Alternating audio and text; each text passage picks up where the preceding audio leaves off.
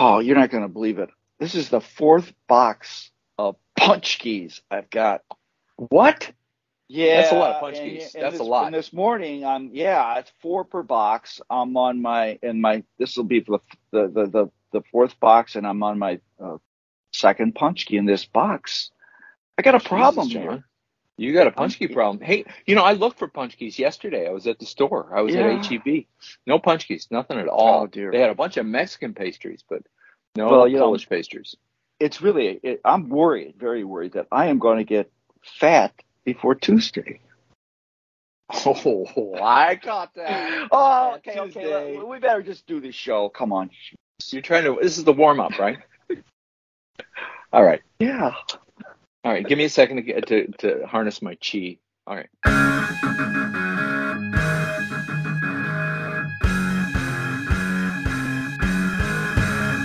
Hey, you're here. It's the Bro Show. Mm-hmm. Welcome. Yeah, my name's Jerry. My name's John. Wow. That was a nice cue. Yeah. Yeah, well, I'm a little slow on the trigger, but I'm okay now. I'm awake. You're okay. I woke up. Wake up call. Wake up. And we are. I'm okay. We are what? We are what? We're the Bro Show. Yeah, we're the Bro Show. All right. We're actual brothers, same mother, same father. Yeah. And every Saturday morning, just like the cartoons, we talk about 4 things. Well, the cartoons don't always talk about 4 things, but we record every Saturday morning, just like the cartoons. And we talk about 4 things. One of those things is an animal, because every 6 months, which is our season, we have an animal, a mascot, if you like. Mm-hmm. And what is the animal this season, John? The meerkats. That's it. Meerkats. What an animal. Are animals. Ooh. Yeah, I'm glad you gave the plural. Not singular, however, though. No, they're plural. They're plural. Yes. There are lots of meerkats. You don't want to have one meerkat. That's a bad situation. Yeah. Okay, so anyways, 4 things. One of them is a meerkat story. The second thing we talk about is a word we found while doing research. Yes. Yeah. The third thing we talk about is a 2 takes, something we have not necessarily opposing, but definitely different views on, a big topic usually. And last but not least, we have 2, count them 2, groaners. These are bad jokes. Bad jokes. Yeah. All good. Provided to us. Right. Oh, boy, got through that okay. Good job. You're welcome. Hey, but you know what? The other thing we got to do is we got to always put clothes on in the morning. And we look forward to that, because we're always able to strut from the belt up a terrific shirt. And what's true? What shirt do you have on today? Well, ignoring the vast conspiracy that is big laundry that makes us dress. Let's ignore that for the moment. I am wearing, John, the wonderful Animal Legal Defense Fund T-shirt that instructs us to get rid of the tanks. Get rid of the tanks and free the orcas. Okay. Yeah. Oh, good. By the way, I got a compliment on this. I got out this week. They let me out. Put you out of your cage? Yeah. And I got some compliments on the color blue this T-shirt has. In sunlight, it's really something to behold. It's not like neon, but it is definitely arresting. It grabs one's attention, and the orca on is quite beautiful. All right, so anyway, that's what I'm wearing. How about you? I've got the Season of the Tiger, the last animal season we did, and it's pretty impressive. That it's that postage stamp T-shirt, so it's got a lot of color on it. Season of the Tiger, www.bro.show.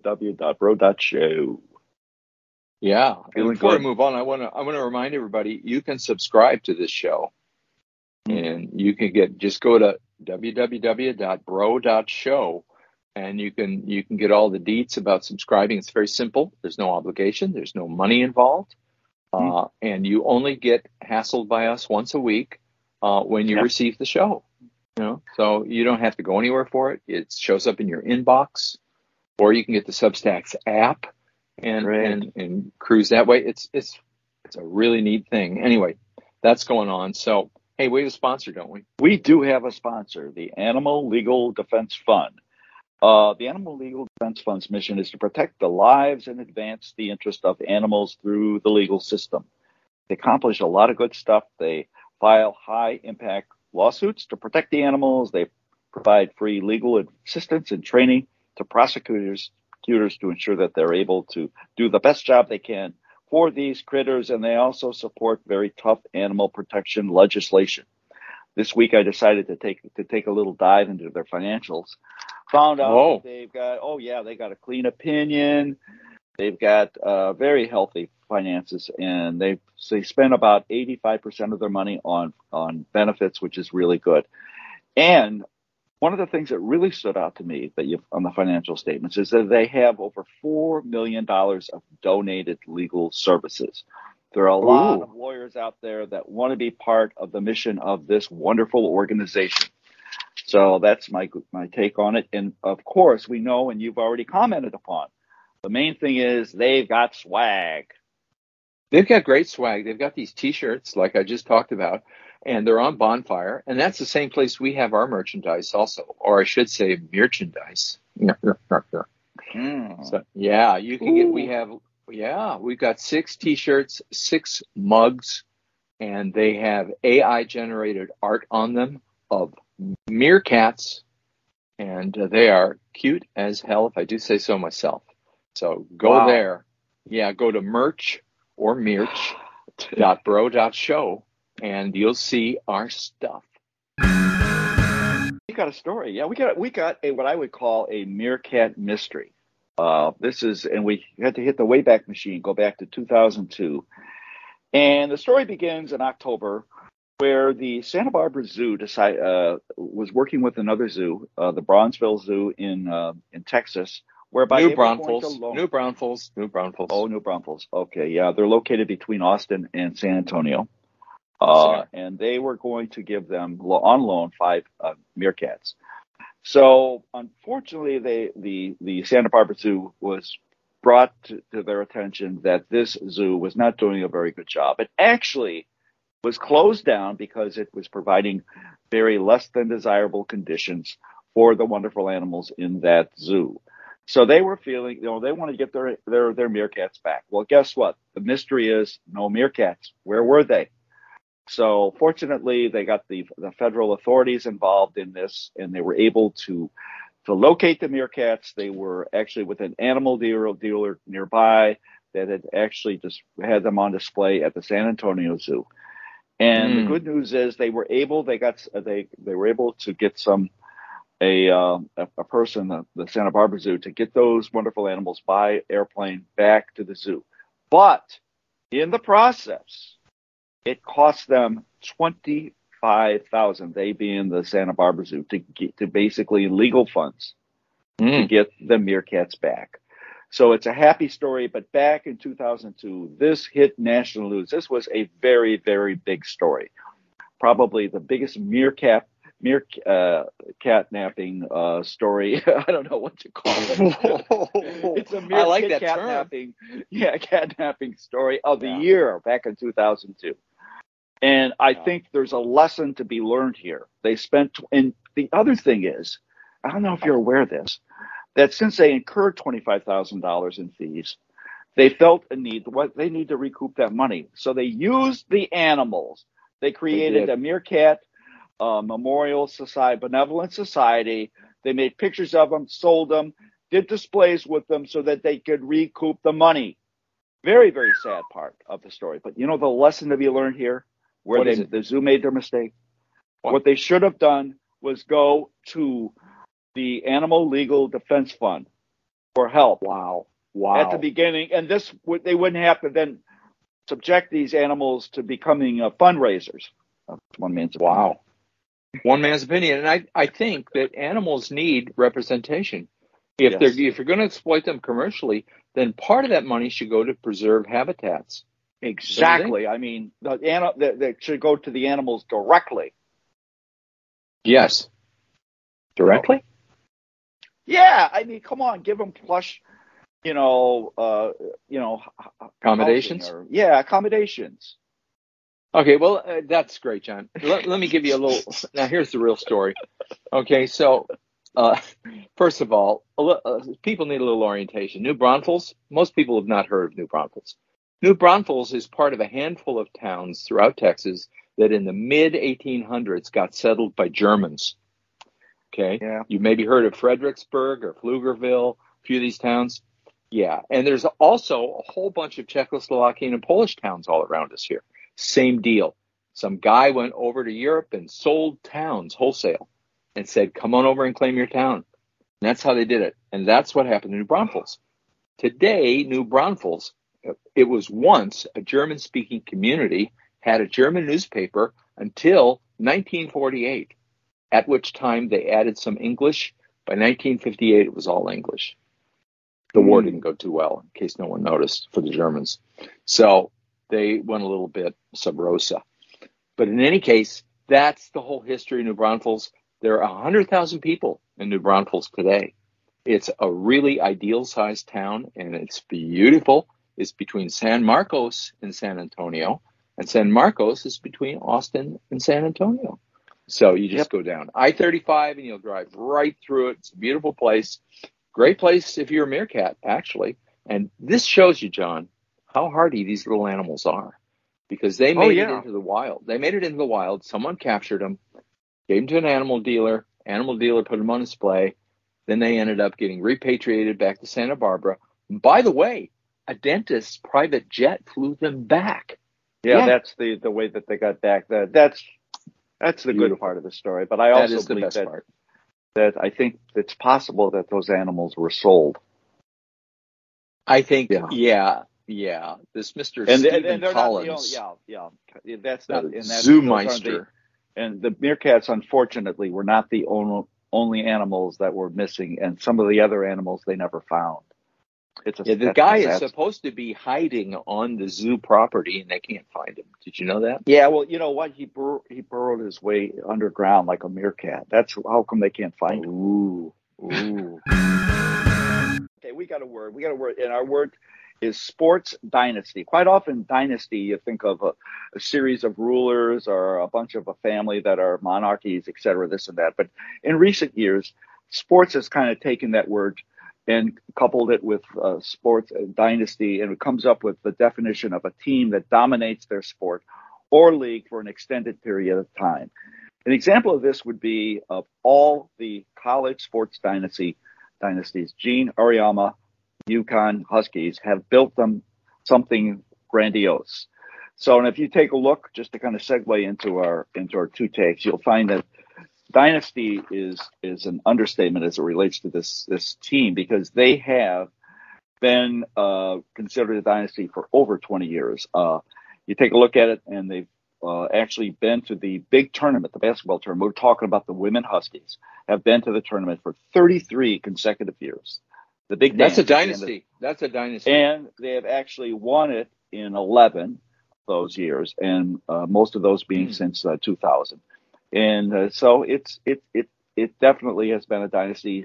Gino's been there for 37 years, has a record of 1,171 wins versus 153 losses. Big East League Conference, and so they're incredible.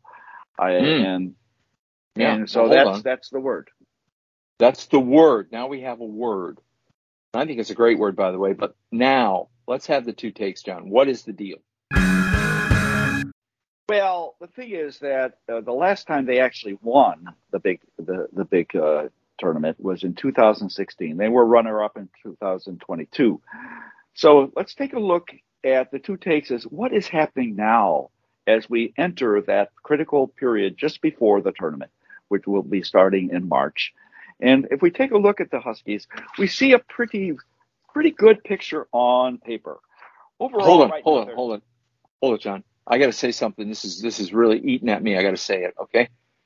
We have a very active listener, and I won't say Jason's name, but he has a real thing about women's basketball. He spits on it. He does not respect it, and it's upset me. And I had to say something about it. And I'm just saying that women's sports is important, number one, but women's basketball is beyond all that. It is beautiful. It's better than ballet.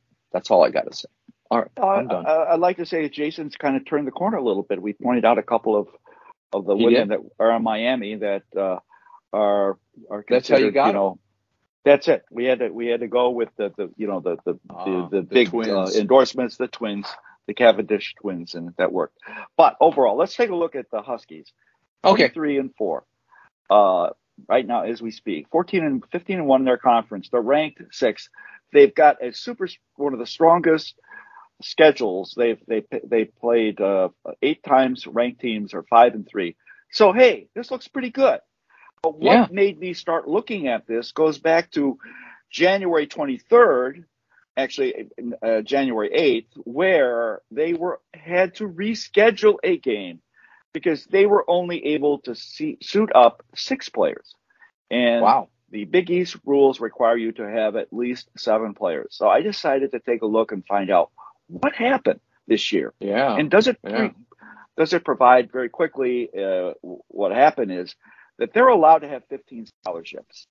And they decided to go with 12 at the beginning of the year, 12 of them. And they had no walk-ons. And of those 12, 2 of their players were injured before the season even started for the full season. So they're going from the beginning with 10 players. Throughout the first 27 games, they have only had 10 players one time during this. Wow. And of course, as we speak today, they will have 9 players. They've still got one player, AZ Fudd, who's had considerable knee injury. So what's the problem? The problem is I think they could have maybe gotten one more scholarship and gotten the season off. But even more important is the way that I feel that they've conducted themselves during the year. And they seem to have played anywhere from 6, 7 players, and quite often they could be playing more, I think, because 12 of the games that they won were by 20-plus points. So they've really done, they've taxed the players considerably. And if you take a look at the last, 5 or 6 games which they've played, they've only won those games by as much as 10 points. So they've really had some tight, tough games. And here's another factor to consider. When you don't have all the players, that's also leaves you a little light with respect to doing scrimmaging between games. And also the fact is that the other teams see that you don't have the players and they want to foul. And if they've got depth, they're going to beat up on you. They're going to go pounding on them. So they've got and other things. Yeah, they do other things too. They bait. They do a lot of baiting. They try and bait the UConn players into fouling. There's lots of tricks. Yeah, and it's all above board. It's all so they've got 4 more games, including one today, which is the critical one of the 4 remaining for the regular season. But I think the problem that lies between now and starting the tournament, the big dance, the NCAA tournament, is that they've got to go through their own Big East tournament. And that tournament is a meat grinder. I mean, because they've got to play, they'll draw by the first game, but then they got to play 2 games back to back on the 5th and 6th. And again, I think it's going to be a tough road for them. Now, the good news is that here on the Bro Show, we have a crackerjack analyst of the Huskies in-house that can provide us with perhaps a better insight than I can, because I'm just a numbers guy. So wait a minute. Wait a minute. I don't. You're so funny. You're the analyst.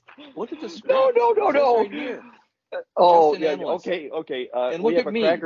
We have a crackerjack free spirit who kind of thinks more of the intangibles, and he's a soft, feely guy who has a severe devotion with the club and is very biased, and he can give us his. That better? Wow, that was honest. Okay, all right. So what's going on here? Come on, tell us. Let me give it to you straight, okay? Or biased, or however you want to talk about it. I am a fanboy. I love women's basketball, but in particular, I love the Huskies. I follow them on Twitter. It's about the only thing I do on Twitter these days. I'm mostly on Mastodon. But on Twitter, I follow the Huskies. I know every little thing that's going on.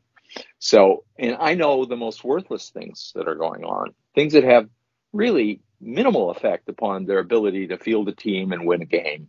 But I love all this minutia and all this stupid stuff that I know about the Lady Huskies.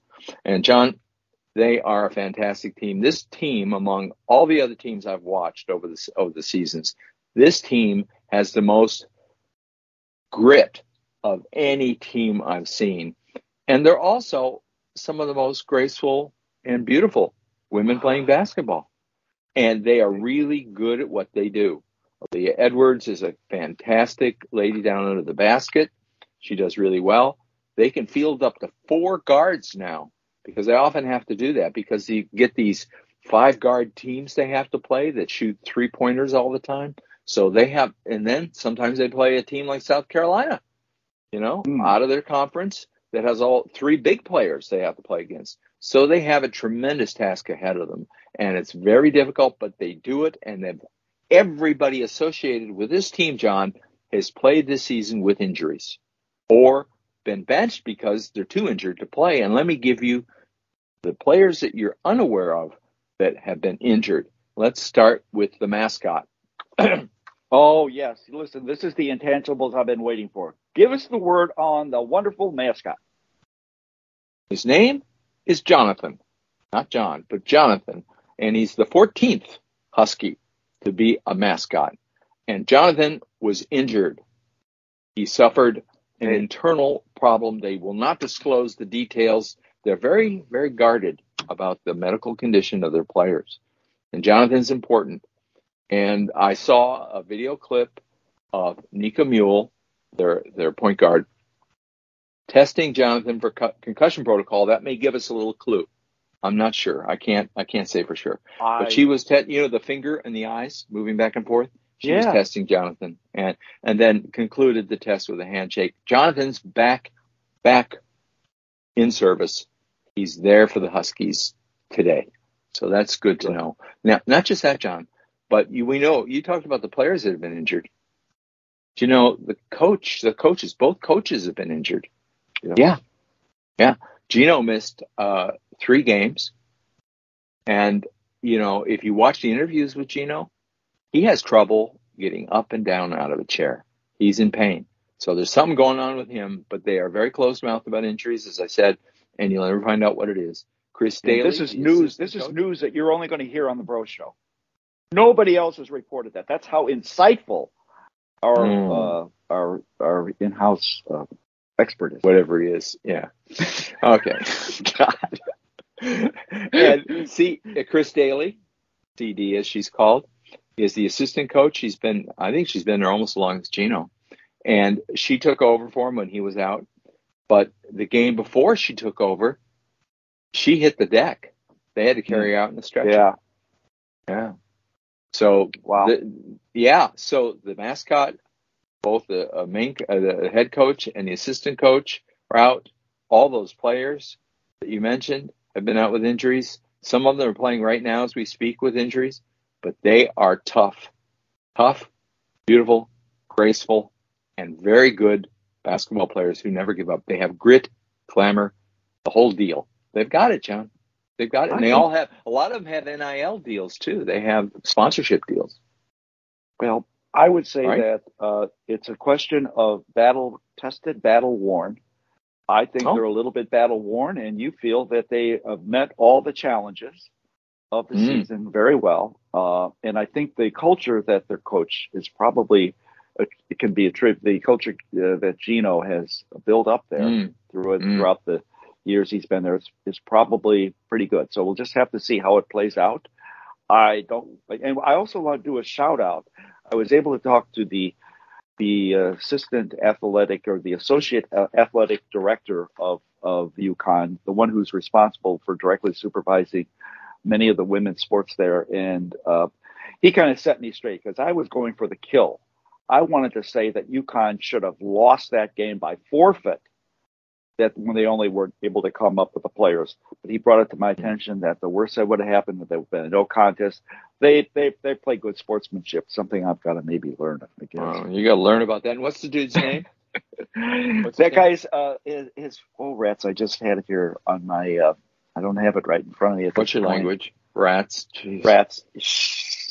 God, I thought I put it on this wonderful schedule, but I guess I didn't. Oh, well. Oh, well. Yeah. I thought his name was Steve something. It's Eskin, Steve Eskin. Okay. There we go. Eskin. Between the two of us, we have a whole brain. Have you noticed that? Oh, hey, listen, we got two groaners. Our groaners are provided to us by Vincent Anthony Lauder Jr. And I decided to go the basketball route and do a couple of basketball groaners. Okay, well, since I'm a star analyst or whatever I am, I'm ready.